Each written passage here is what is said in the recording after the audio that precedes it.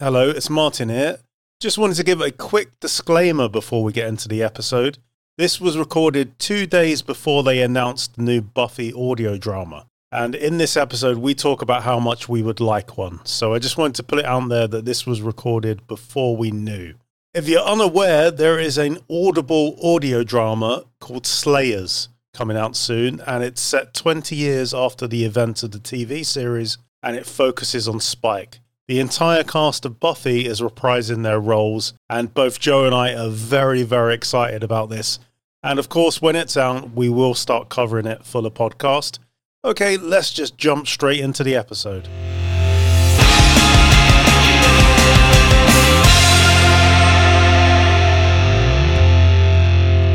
Hello and welcome to episode 2 of Bite Me, a Buffy podcast. I'm Martin, and joining me once again, as always, is my good friend Joe Ford. Joe, how are you doing? Fantastic. Thank you very much. So happy to be here. We've got the difficult first album out now. We're in sophomore territory. I feel like we're running. How do you feel today? I'm all right. I'm just hot, man. I've had enough of this heat. It's going. Don't worry. By the end of the week, we're going to be in the early 20s. We'll be complaining about how cold we are. I'm never happy. Do you know? In fact, if I was living in California like Buffy, I'd be bitching all the time. Well, it's not so bad over there. I spent some time in California, but everywhere's got air conditioning. Oh, of course it does, yeah. I went with my family and my mum ended up buying a jumper at a restaurant. You go in restaurants, they sell their merch everywhere in the US. So it'd be like some little restaurant that's not a chain or anything, but it's got a jumper. So she'd go and buy that to wear because it was just so cold in the restaurant. But anyway, we're not here to talk about past family holidays. We're here to talk about the second episode of Buffy the Vampire Slayer, The Harvest. What were your initial thoughts of this when you first saw it? What, when I very first saw it, or when I saw it? Amazing. Yeah, no, the entire two-parter, like I said last week, felt really, really confident. But I don't know how much genre TV you've watched. With two-parters, yeah, they're notorious for not sticking the landing. So they can get their hooks into you with that first episode. And then the conclusion inevitably is a disappointment. Well, may I say, Buffy the Vampire Slayer is coming in with episodes 1 and 2, kicking the trend, because I think The Harvest is stronger than Welcome to the Hellmouth. It's a brilliant conclusion. Oh, absolutely. I remember when this went out on BBC Two, they played the entire thing as one feature-length episode. It works that way, doesn't it? I think that's a much better way to watch it. You know what then you lack is that fabulous cliffhanger where Luke, in slow motion, comes down onto Buffy, and it's a brilliant cliffhanger. So I wouldn't want to lose that. But yeah, no, it's a very smooth watch if you just watch the 2 episodes back to back. So I watched this for the first time yesterday in about 10 years. And I actually picked up on something that I've never spotted before. Yes, you've been enticing me with this tidbit, but not telling me what it is. Okay, so Cordelia and Harmony are really excited to go to the Bronze because there's no cover. What does that mean? It means there's no cover charge. They're not going to pay to get into the Bronze. When you cut to the Bronze, the bouncer's outside counting his fistfuls of money that he's been taking off people. He is. You know, in reality, probably the script editor or the line producer or whoever for that day just hasn't realized. But I'd like to think it's that guy's last day. And he's like, okay, I need to make a little bit of a windfall. What can I do? Well, I'm going to charge these kids $5 to get in, because what are they going to say? They're going to want to come in. If you stole some money in the 90s and moved towns, they weren't finding you. He doesn't check any of the students' IDs at all. But he asks for the vampires. So what I think is happening, I reckon the Bronze has under 21 nights. Okay. I bet they try and weed out anyone who's over 21. So he probably thought, well, yeah, I'm ripping these kids off, but I've still got to do my job. I can't let these pervy older people get into this under 21s club. Can I just say, right, you are the perfect example of fandom here, okay? You've taken what is actually a director's goof and created a whole story around it. Yeah, do you know what? I didn't notice that at all. What I did notice is the fact that Cordelia says to Harmony, we're both noticing goofs in the same point. Oh, yeah, it's no school tomorrow, so we're going to the Bronze. And then at the end of the story, the next day is a school day. I hadn't picked up on that either. Yes, it's both full of bloody goofs, this one. But, you know. What would have been really funny is, you know, the vampires, they grab that bouncer, they throw him in, and then you get the one who stands by the door. What would have been really funny is if he started charging people to come in. Yeah. He was charging them to go to their deaths. I think that would be hilarious. And you know what? Give it a few years and Buffy would be that dark, all right? That sequence in The Wish, I'm terrible. You have to stop me doing this because I go off to other episodes all the time. That sequence in The Wish, do you remember where they created that machine that sucks out blood from people? Yes. It's like industrialized blood sucking. You know, they do get very Can I ask you a question about the internet, please? Because I feel on Buffy the Vampire Slayer, the internet is in its infancy at this point, and it can do whatever they want it to do. Because Willow's there, she's pulling up plans from the sewage system, you know, government plans and all sorts. I don't think this information is genuinely available. Do you? No, but she says that she cracked it. I love watching stuff from the 90s that has the internet. Yeah. The internet is just a magic wand back then. It can do everything and nothing, depending on what the showrunner or the director wants it to be. Nothing dates worse than technology. And I will always talk about that floppy disk in the episode where she's trying to put Angel's soul back in. It's like this vital piece of technology, and it's this crappy looking floppy disk. Yeah, bless him. But you know what? You can only use what's relevant at the time, can't you? I will say that this episode made me realize how weak Luke looks. Because we're set up that he's the biggest, baddest vampire around. He's a big guy. The last time someone got the jump on him was in the 1800s, and that's because he was asleep. He touches Buffy's necklace and then winces like a little girl and runs away. And I'm like, I know crosses hurt vampires, but if we're meant to believe that this is this big guy that nobody can defeat, and then he's running away like that, I don't know, it just kind of defangs him a little bit. He's a little bit gay as well, isn't he? I don't know if you noticed that scene. Well, Joss Whedon is apologising for it in the commentary, where Luke is, it's essentially, he's going to murder these kids, and then the strength is going to go into the master. But he's got to do a little ceremony first, putting blood on his head. The way it's shot, it looks like Luke's, you know, he's giving the master a blowjob. And it's so homoerotic. It's like, it is. Body is your vessel. You will taste what I taste. I will have, yeah. He's sort of stroking his face. Luke's looking up at him, sort of trembling. I was like, have I put on the wrong DVD? Sorry. Sorry. There's a hell of a moment, though. Yeah.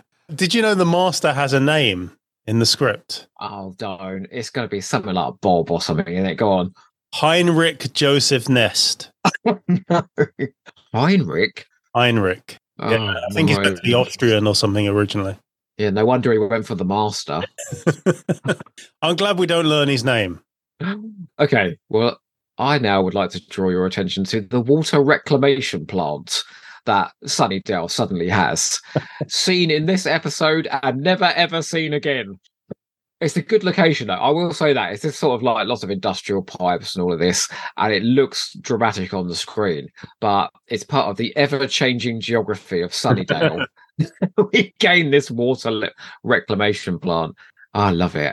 As we go through, please, can we do a list of every location that makes up Sunnydale? Because I think by the end, it's going to be about 15 times the size they're trying to pretend that it is. And that's so funny because, you know, spoilers, at the end, the very last episode, we see that it's this small town. It's tiny, yeah. It literally falls into a hole, doesn't it? Oh, sorry, spoilers. I've got to stop doing it. Don't listen, Luke. Don't listen. No, Jesus Christ. So the sunlight, you know, when she backs him up against the window and smashes the window and she's like, you forgot sunrise. That was a cut scene from the movie. Was it? Yeah. Do you know what?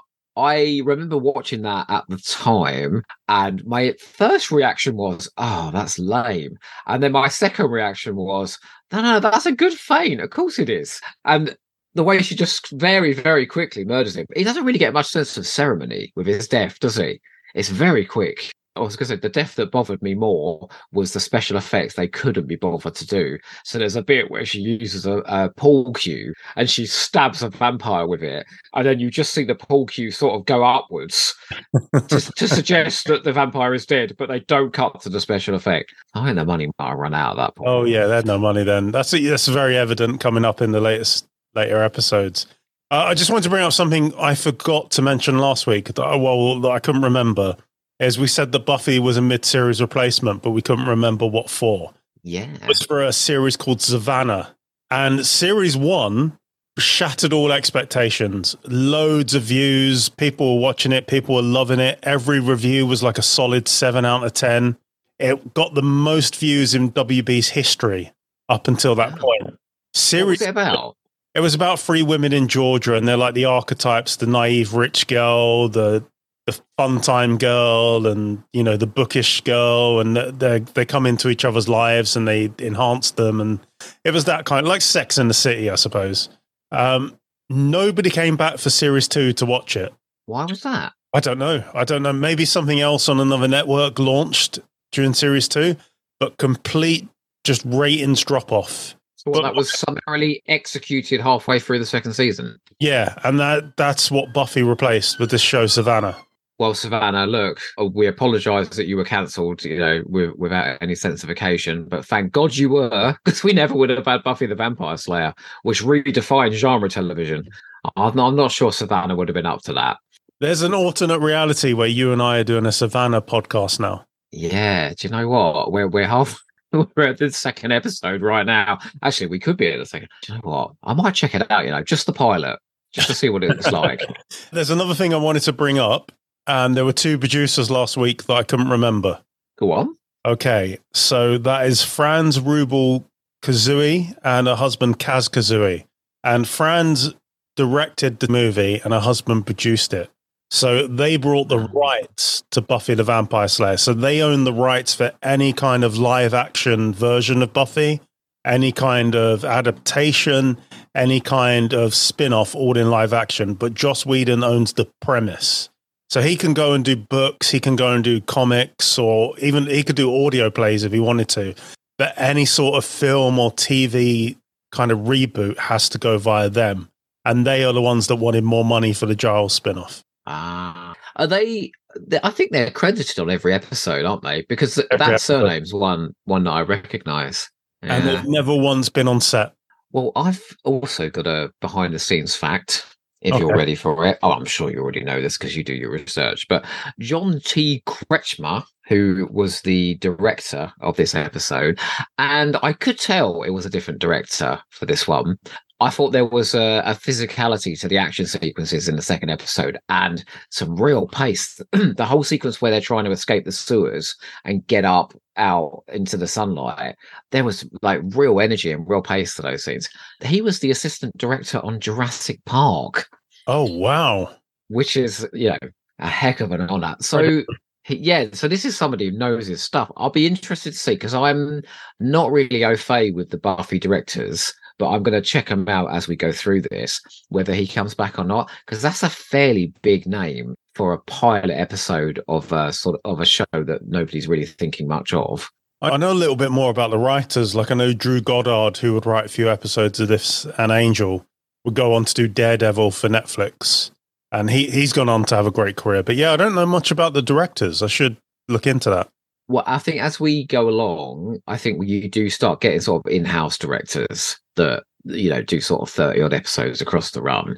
In fact, you know what? If you're a director on Buffy, right, if you're one of these ones that does a lot of episodes, and imagine you didn't score Hush or Once More with Feeling or The Body or any of the highlights, you're like, what the hell am I not getting the sweet assignments? What is going on here? Do you remember I said to you in the first episode about the sequence at the beginning where Darla murders her date? So, the very first scene. Yeah. I always thought that was a scene that defined Buffy for me. Actually, there's a scene in episode 2, which I think is like just the coolest image of the first season. And absolutely, it's like the tone of Buffy perfectly. So it's as Darla and the vampires come out of the dark towards the bronze in slow motion whilst this excellent song is playing. It is just like the quintessence of cool. And when I was a teenager, I can remember watching this and going, man, coolest bit of television. I'm never going to see anything cooler than this. And I just think that image there, that sort of appealing to the teens with the music, appealing to the horror fans with the vampires, you know, and making it genre TV. The way this show strides all those things so confidently, so early, I think that's a great moment. I was sitting there watching it going, it's still cool. All these years later. I remember that. Yeah, I remember thinking it was really cool when Darla does like the turn round in slow-mo. Yeah. It's a bit sexy as well, isn't it? You are right. You know, she is a bit sexy. Yeah. Oh, she is, yeah. Well, she's certainly sexier than David Boreanaz in this episode, who's stuck wearing this very bizarre new romantic shirt with an enormous collar. Did you see what he was wearing? Yeah, he's barely in this episode. But you know what? I'm a straight man. Let me just put this on record now. 90s Boreanaz could get some stuff from me. Oh, excuse me. Oh, my God. He could absolutely talk me into some stuff. Okay, right. I'll put my hair a bit more. I saw a picture doing the rounds on social media this week of you with a very angel-like haircut. Yeah, let me explain to the listeners. When I was like a teenager, I based my entire personality on Angel. So, yeah, I had the hair. I got a leather jacket. I wouldn't speak. I would sit in the dark. My fiance, I was so embarrassed because she listened and she's like, did you really used to sit in the dark? I was like, yeah. All your secrets are going to come out during the course of this podcast. You know, there'll be nothing from her anymore. I'll tell you another story about me pretending to be Angel. I went on a date with a girl and I went round the house to pick her up and her little brother answered the door and he shouted, it's Angel. Up until the birth of my kids, that was the happiest moment of my life. Oh, bless you. That is so sweet. Wow. Did you ever like the leather jacket and everything? Yeah. I didn't have the exact one. I didn't go for the, because, you know, I didn't have the internet when this was on. So I just got just a leather jacket. And later on, I would get the long one, but I would just get a leather jacket. I'd spike my hair up. That's why I've got no hair now. I maintain that. Maybe I should go to Turkey and come back with some. But look, yeah. I don't want this to get too sexy, all right? But I'm really pleased that you don't have that haircut anymore. Otherwise, you might have some problems on this podcast, okay?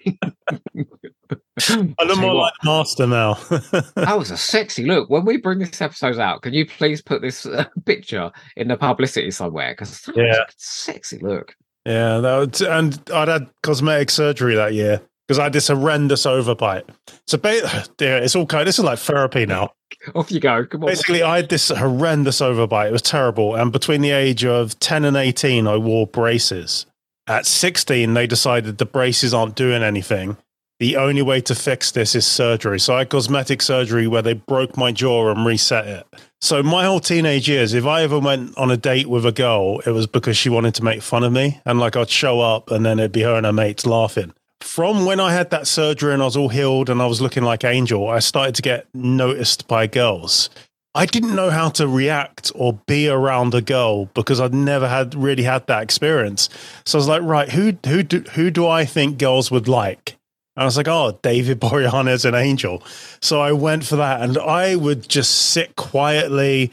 And what you don't realize as a teenager is sitting quietly and being broody, that works for 2 minutes in a scene.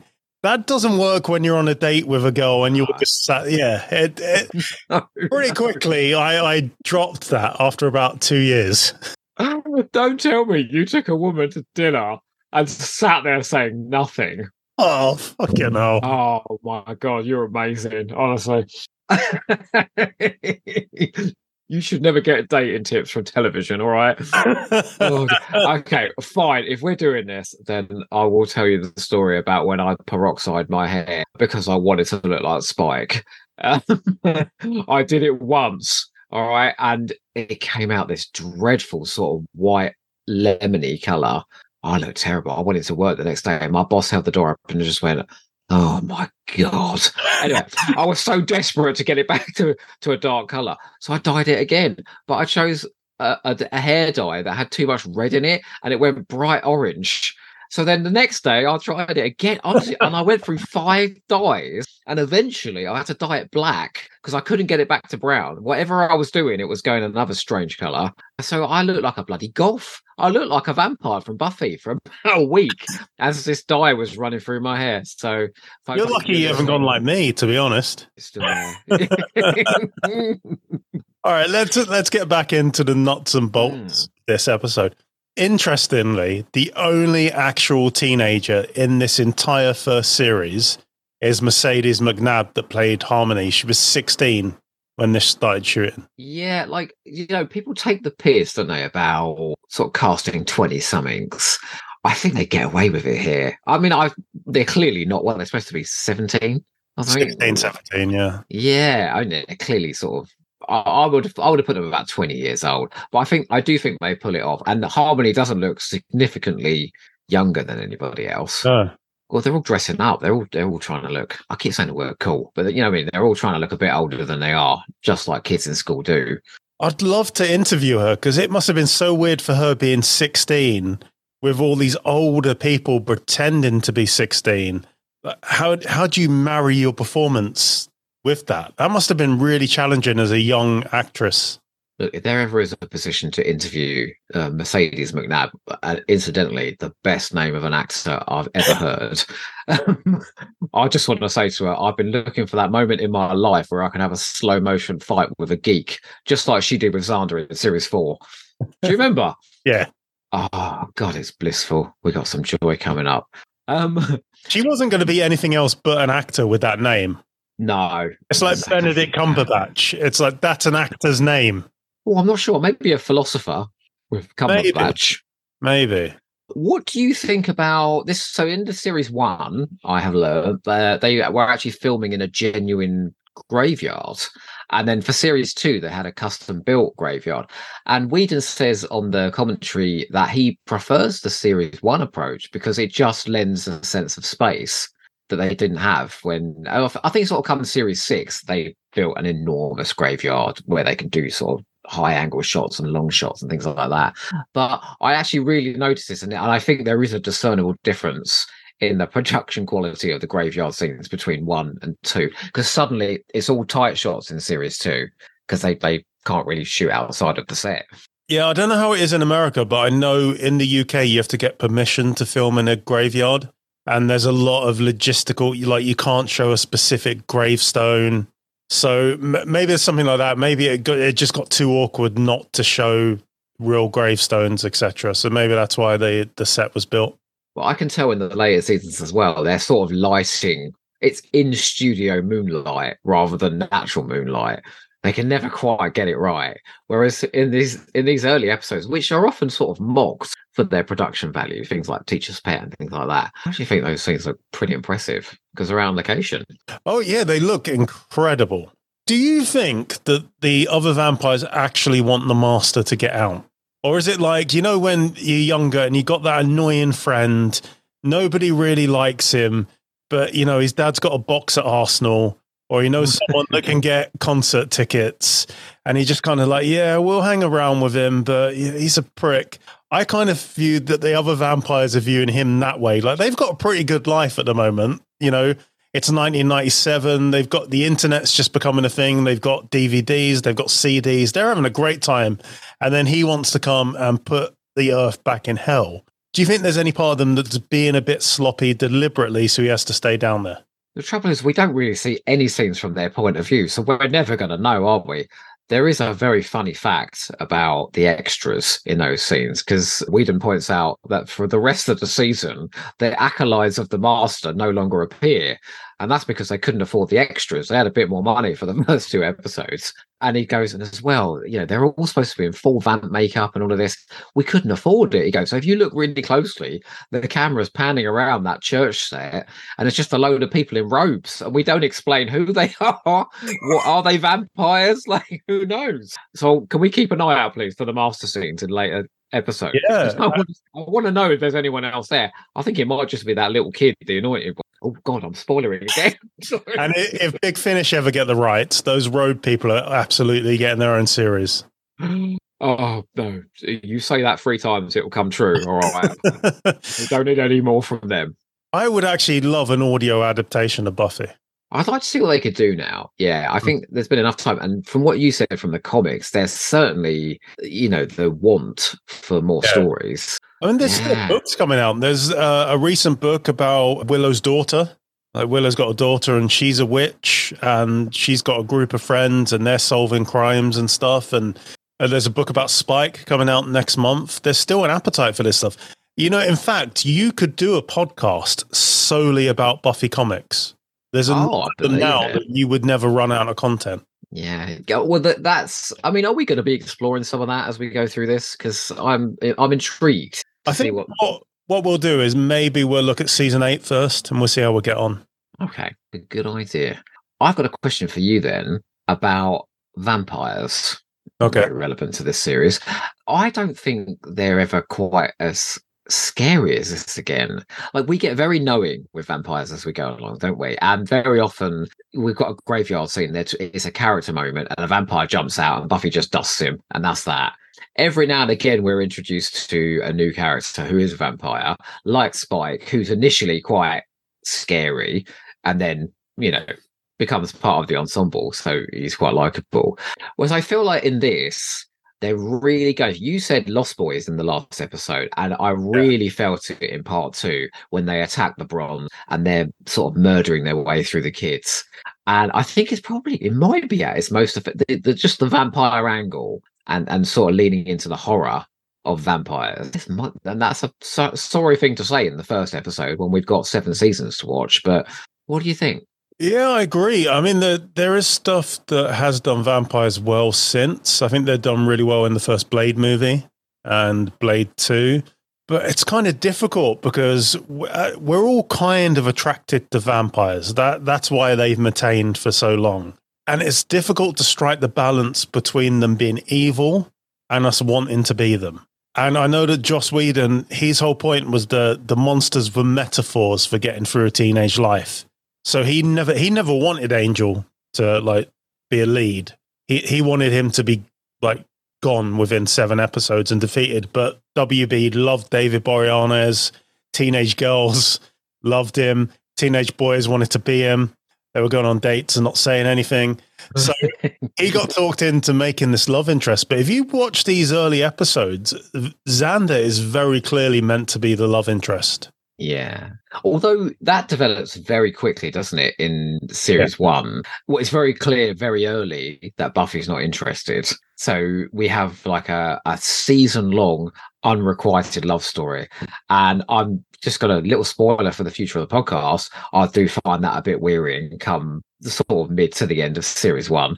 I'm like, oh, come on, Xander, move on. When they finally allow him to have a romance with, I shall not spoil this thing because it's brilliant when we get to it.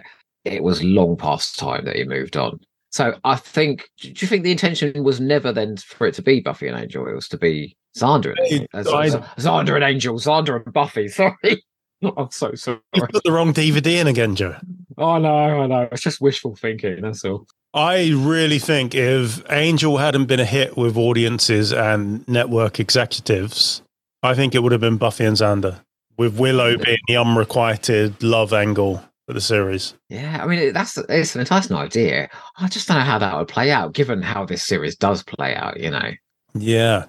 Going back to what you said about the makeup of this episode did change the fangs, because Eric Balfour, who played Jesse, really struggled to speak with the fangs in. So they developed a new type of fang and decided that the old ones would only go to background extras or vampires that only had a line or two, because he was really struggling with his S's. And I think you can tell that a lot throughout the whole series. Like when Spike first comes into it, he really struggles. We keep jumping ahead. We shouldn't. It don't matter. What I really loved about the Jesse storyline. We talked in the first episode about the shock, Joss Whedon shocking the audience by killing off one of the regulars so soon. I was watching it and I was like, do you know what? I might wait till the end of the season. And it would have had a huge impact then if we'd have got to know him or we'd had 12 episodes with him and killed him off then. But conversely, I thought the scene where Xander stakes him, and very quickly as well, I thought that was beautifully done. And there's a line, actually, one of the quotes that I wrote down, where Giles says, in a spectacular moment of zero taste and empathy, says, Jesse is dead. You're not looking at your friend. You're looking at the thing that killed him. And that's almost like a mission statement for the series there. Oh, absolutely. Yeah, I love that line from Giles. And I love the way he delivers it because they've been running to get to LeBron, so he's all breathy. But Eric Balfour's performance in this is so good because in the first episode, he's the unconfident kind of geek. But then when he's dancing with Cordelia here, he's like, shut up. And he's the confident. He's the man he knows she wants. Sexy as hell in those dancing scenes. And yeah, the way Joss Whedon writes it and the way Eric Balfour plays it, where he just goes up to her and goes, shut up, and just sort of entices her onto the dance floor. You see that sort of seductive nature of the vampires. Honestly, if there were vampires around where I lived, I wouldn't last a minute. I'm saying I'll be dead by the end of the week. We didn't talk about the theme music last week by Nerf Herder. I'll do that every time you say it. You know, I skipped it last night and I felt wrong. You skipped the music? I skipped it and it felt wrong. I won't do it again because What's wrong with you? It felt like I didn't fully embrace or experience episode 2. No, I love it because I watch it every time because they do so many clips as well. I'm going, that's the witch, that's Teacher's Pet, that's Angel. You know, I'm trying to guess the episodes, and then obviously they shake it up every year, don't they? Yeah. You know, the bit that's not in the first 2 episodes, but is in series 1 after this episode, is the bit where the woman screams. She goes, "Ow!" Oh yeah. And there's it's not in the first 2. I don't know why. And that's the scene from the next episode as well, the witch. Yeah. So they got the job because Alison Hannigan knew who they were. And she'd seen them perform. And when Joss was looking for someone to do the theme music, she was like, oh, you should check out this band. And then he met with them and they composed that song.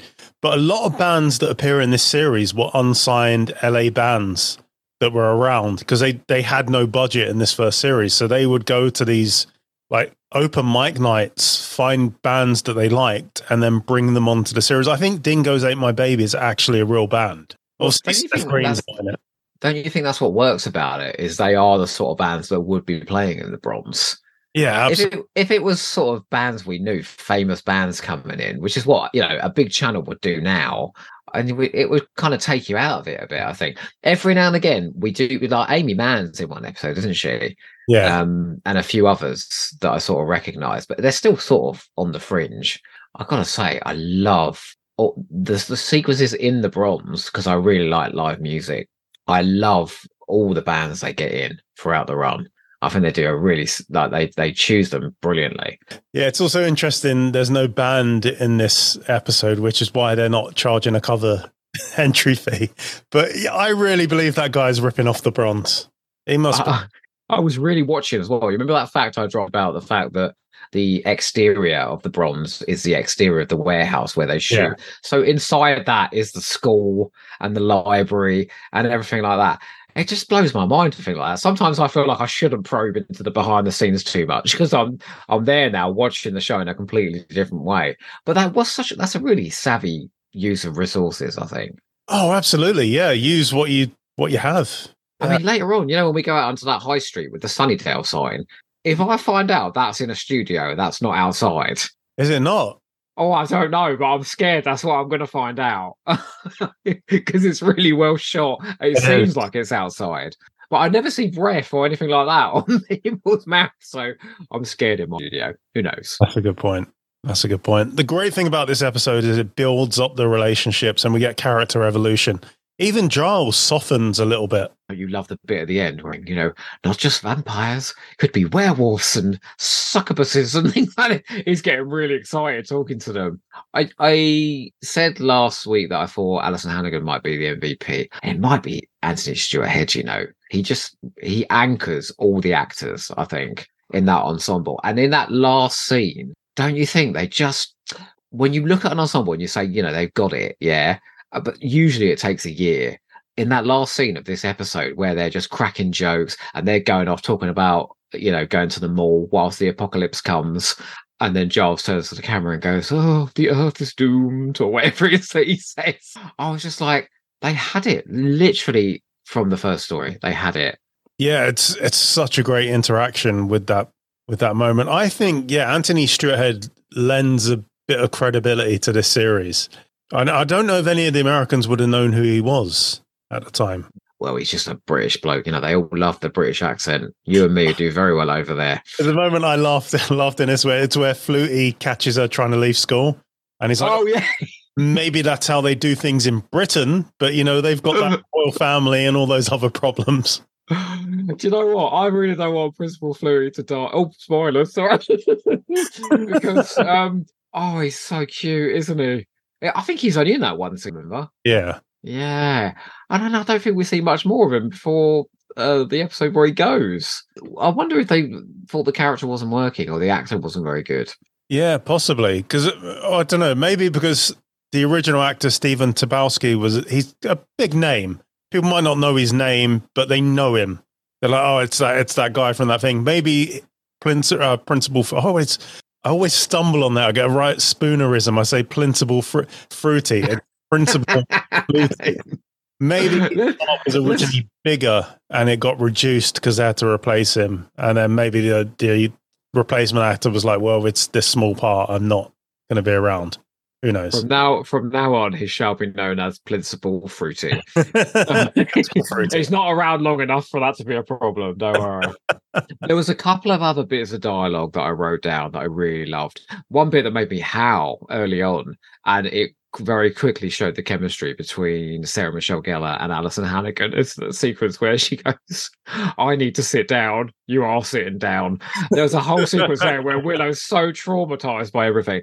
And what is it Sandra says? I'm going to go on a limb and say that vampires are not good. I don't like vampires. Like, just that whole scene there. I think they refine that dialogue as they go along. And I remember sort of mid to the end of series 2, it's just razor sharp. The group scene dialogues are absolutely razor. But I think it's here. I think whatever magic this cast managed to sort of dig up, it's here in this first episode. I keep saying it, but that's rare. It's unusual. Because usually you're sort of finding your feet with your pilot and then you're finding out what works in your first series. I don't think there's any sign of that here at all. It's almost like they know how good this is, Oh, absolutely. My fiance wanted me to talk about Willow, actually, and how much Willow meant to her growing up, because she was this girl who wasn't into the conventional stuff that teenagers are into. Like, her dad's a wildlife expert, so she would go off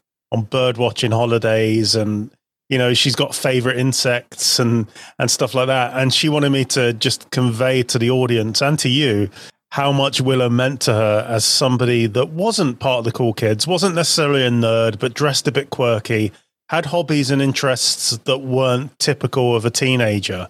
And yeah, she really identified with Willow back in the day. That's lovely. I had a conversation with my mate Pete, who I'm hoping to entice onto this at some point because he loves Buffy. And as he was watching it, he was like, "Oh yeah, I see myself as Xander, not Xander. Sorry, I see myself as Angel, sort of brooding, cool guy, Yeah. And then he realised, sort of somewhere between series 2 and 3, oh no, I'm Willow. I'm the mousy one. I'm the one who always does my homework early. I'm the one that everyone relies on for help with things. There is something effortlessly likable about her and sympathetic, and I think that's the key there. She's the most sympathetic character. So yeah, and that's why they do terrible things to her throughout this series, because that's how they break our hearts. I'm wondering how much of an effect American Pie had on Willow, if any, because the character really changes after American Pie. When was that? So American Pie was 1999, and this is 97. So after American Pie, Willow becomes a little bit more self-assured, a little bit more confident. It's probably just a coincidence, but in American Pie, she tells us what she does with her flute. Maybe they were like, okay, we can make Willow a little bit more adult. You mean her fruit, don't you? A fruit, yeah. Yeah. Fruity. Well, then come season 6, she's bloody terrifying. Oh, yeah. Oh. With that black hair. But do you know what? I don't have huge amounts more to say about The Harvest, other than it's a spectacular success. And like anyone who thinks that you and I are just going to sit here and say to each other, this show is incredible week after week. We've got Never Kill a Boy on a First Date and Teacher's Pet coming up very soon. And I do have some issues with those episodes. So it isn't just going to be a mad love-in. But credit where it's due, this is an incredible first 2 episodes of this show. Oh, absolutely. Yeah, you don't really get many shows that get this much right this early. And I think it's testament to the creative team, it's testament to the performances. Everything is here. The essence of what Buffy will become is all here in these first 2 episodes. Do you think you could watch Welcome to the Hellmouth and The Harvest and Chosen back to back and still be watching the same sort of show? No, the characters change too much. You need to witness the evolution. That's true. And actually, I think tonally it's very different come Chosen as well. But I will say that is another massive strength of Buffy, is that it is willing to transform and progress as it goes along and take its characters on a huge journey. Like they effectively grow up, don't they, by Chosen? Yeah. Yeah, it's great. Like I said, I was 16 when it started, 17 when I started watching, and I was 23 when it ended.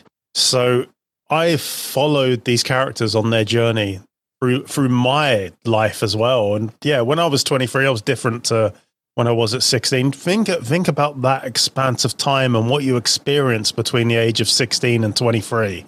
You probably have your first love in between that time, and that changes you. That first heartbreak, nothing breaks your heart worse than that first love. There's nothing that comes after that's as bad as that. No matter how bad it gets, the heartbreak is never the same. I remember watching when Willow has her heart broken in series 4. Not too many spoilers there, and she's crying her head off. And I remember going, "Oh, come on, love, yeah, calm down." Then a few years later, I had my heart broken, and honestly, I made Alison Hannigan look very subtle in comparison. I was sort of screaming into a cushion, snot flying everywhere. It was ugly tears. I'm telling you now. And actually, do you know that's why season 6 hits as strongly as it does for me, because I think it so beautifully captures that. When you suddenly realize you're an adult and things aren't as exciting as an adult as you thought they were going to be, and you make a lot of silly mistakes and you go to dark places. I just think they capture that so brilliantly in that season, but that's all to come. At the moment, we're in high school, we're living it up, we're enjoying time with our friends, and we're murdering vampires. It's the high life, baby. What more could you want? Nothing, really. Growing up is overrated. Oh yeah, stay young. Become a vampire and stay that way for age. But that would be horrible, actually. Imagine getting turned into a vampire when you're like 16, and then spending the rest of your life having to show ID, and then eventually that ID expires because you that you could no longer have been born in 1982 or whatever. That must be hard. I don't know, Mark. It's quite hot at 16, I'm not sure I'd object too much to looking like that for the rest of my life. No, immortality is desperately overrated. I think it would be awful. Imagine watching everybody you love die. Oh, no, you'd be evil. It wouldn't matter. You'd probably kill them.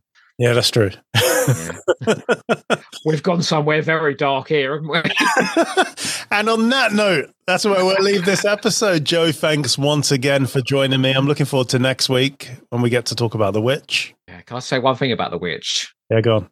Macho man. I want to be a macho man. Oh, man, we're going to see some cheerleading, baby. So I just wanted to thank anyone who's listened so far, especially if you've been in touch. We've had some wonderful feedback and really positive responses to this podcast. And even some really big Buffy podcasts have started following our Instagram, which I've now created. Wow. So yeah, if you search for us on the Instagram, we're Bite Me Buffy Pod. Come check us out. We're here to interact with you. And I can only mirror what Martin's saying. Thank you so much. And this is just the beginning. Oh, yeah. You should cut it there.